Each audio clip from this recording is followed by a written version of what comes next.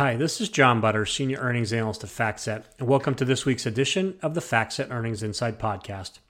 The FactSet Earnings Insight Podcast provides commentary and analysis on corporate earnings for the S&P 500.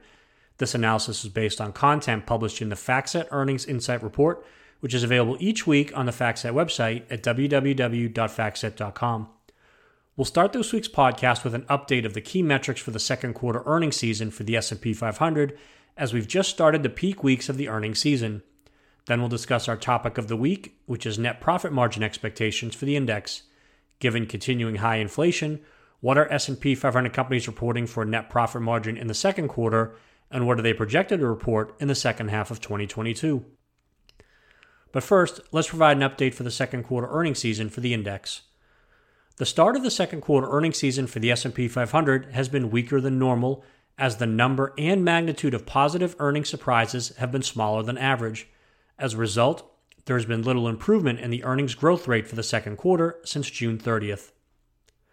Overall, 7% of the companies in the S&P 500 have reported actual results for the second quarter to date. Of these companies, 60% have reported actual EPS above estimates, which is below the 5-year average of 77%. In aggregate, companies are reporting earnings that are 2% above estimates, which is also below the 5-year average of 8.8%. As a result, the index is reporting lower earnings for the second quarter today relative to the end of last week, but still reporting higher earnings today relative to the end of the quarter.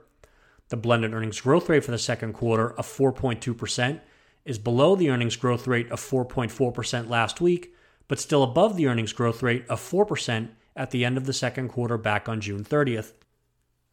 As a reminder, when we use the term blended, we're referencing that the growth rate combines actual results for companies that have reported and estimated results for companies that have yet to report. Negative earnings surprises reported by companies in the financial sector and downward revisions to estimates for a company in the industrial sector were the top contributors to the decrease in the earnings growth rate over the past week. On the other hand, upward revisions to estimates for companies in the energy sector have been the largest contributors to the improvement in the earnings growth rate for the index since the end of the quarter back on June 30th. If 4.2% is the actual growth rate for the quarter, it will mark the lowest earnings growth rate reported by the index since the fourth quarter of 2020. The lower earnings growth rate for the second quarter of 2022 relative to recent quarters can be attributed to both a difficult comparison to unusually high earnings growth in the second quarter of 2021 and continuing macroeconomic headwinds.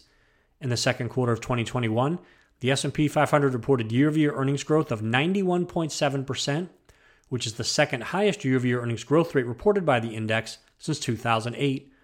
Companies also continue to face macroeconomic headwinds, including higher costs, supply chain disruptions, labor shortages, and the military conflict in Ukraine.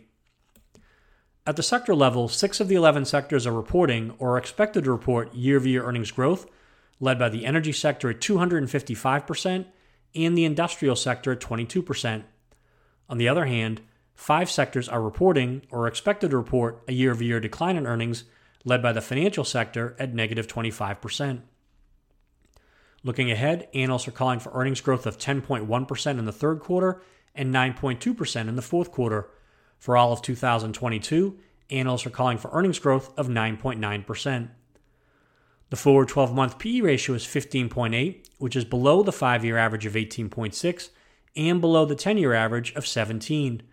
However, it is equal to the forward PE ratio of 15.8 recorded at the end of the second quarter, as the price of the index and the forward EPS estimate are about equal to the numbers on June 30th.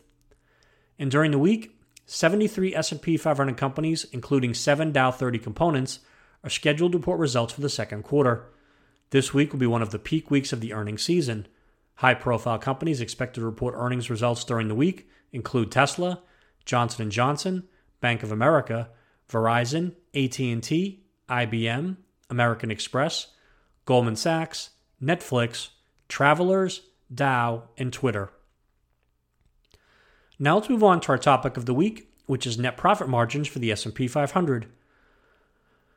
The market continues to be concerned about higher inflation. Consumer prices increased by 9.1% in June, which was the largest year-over-year increase since 1981.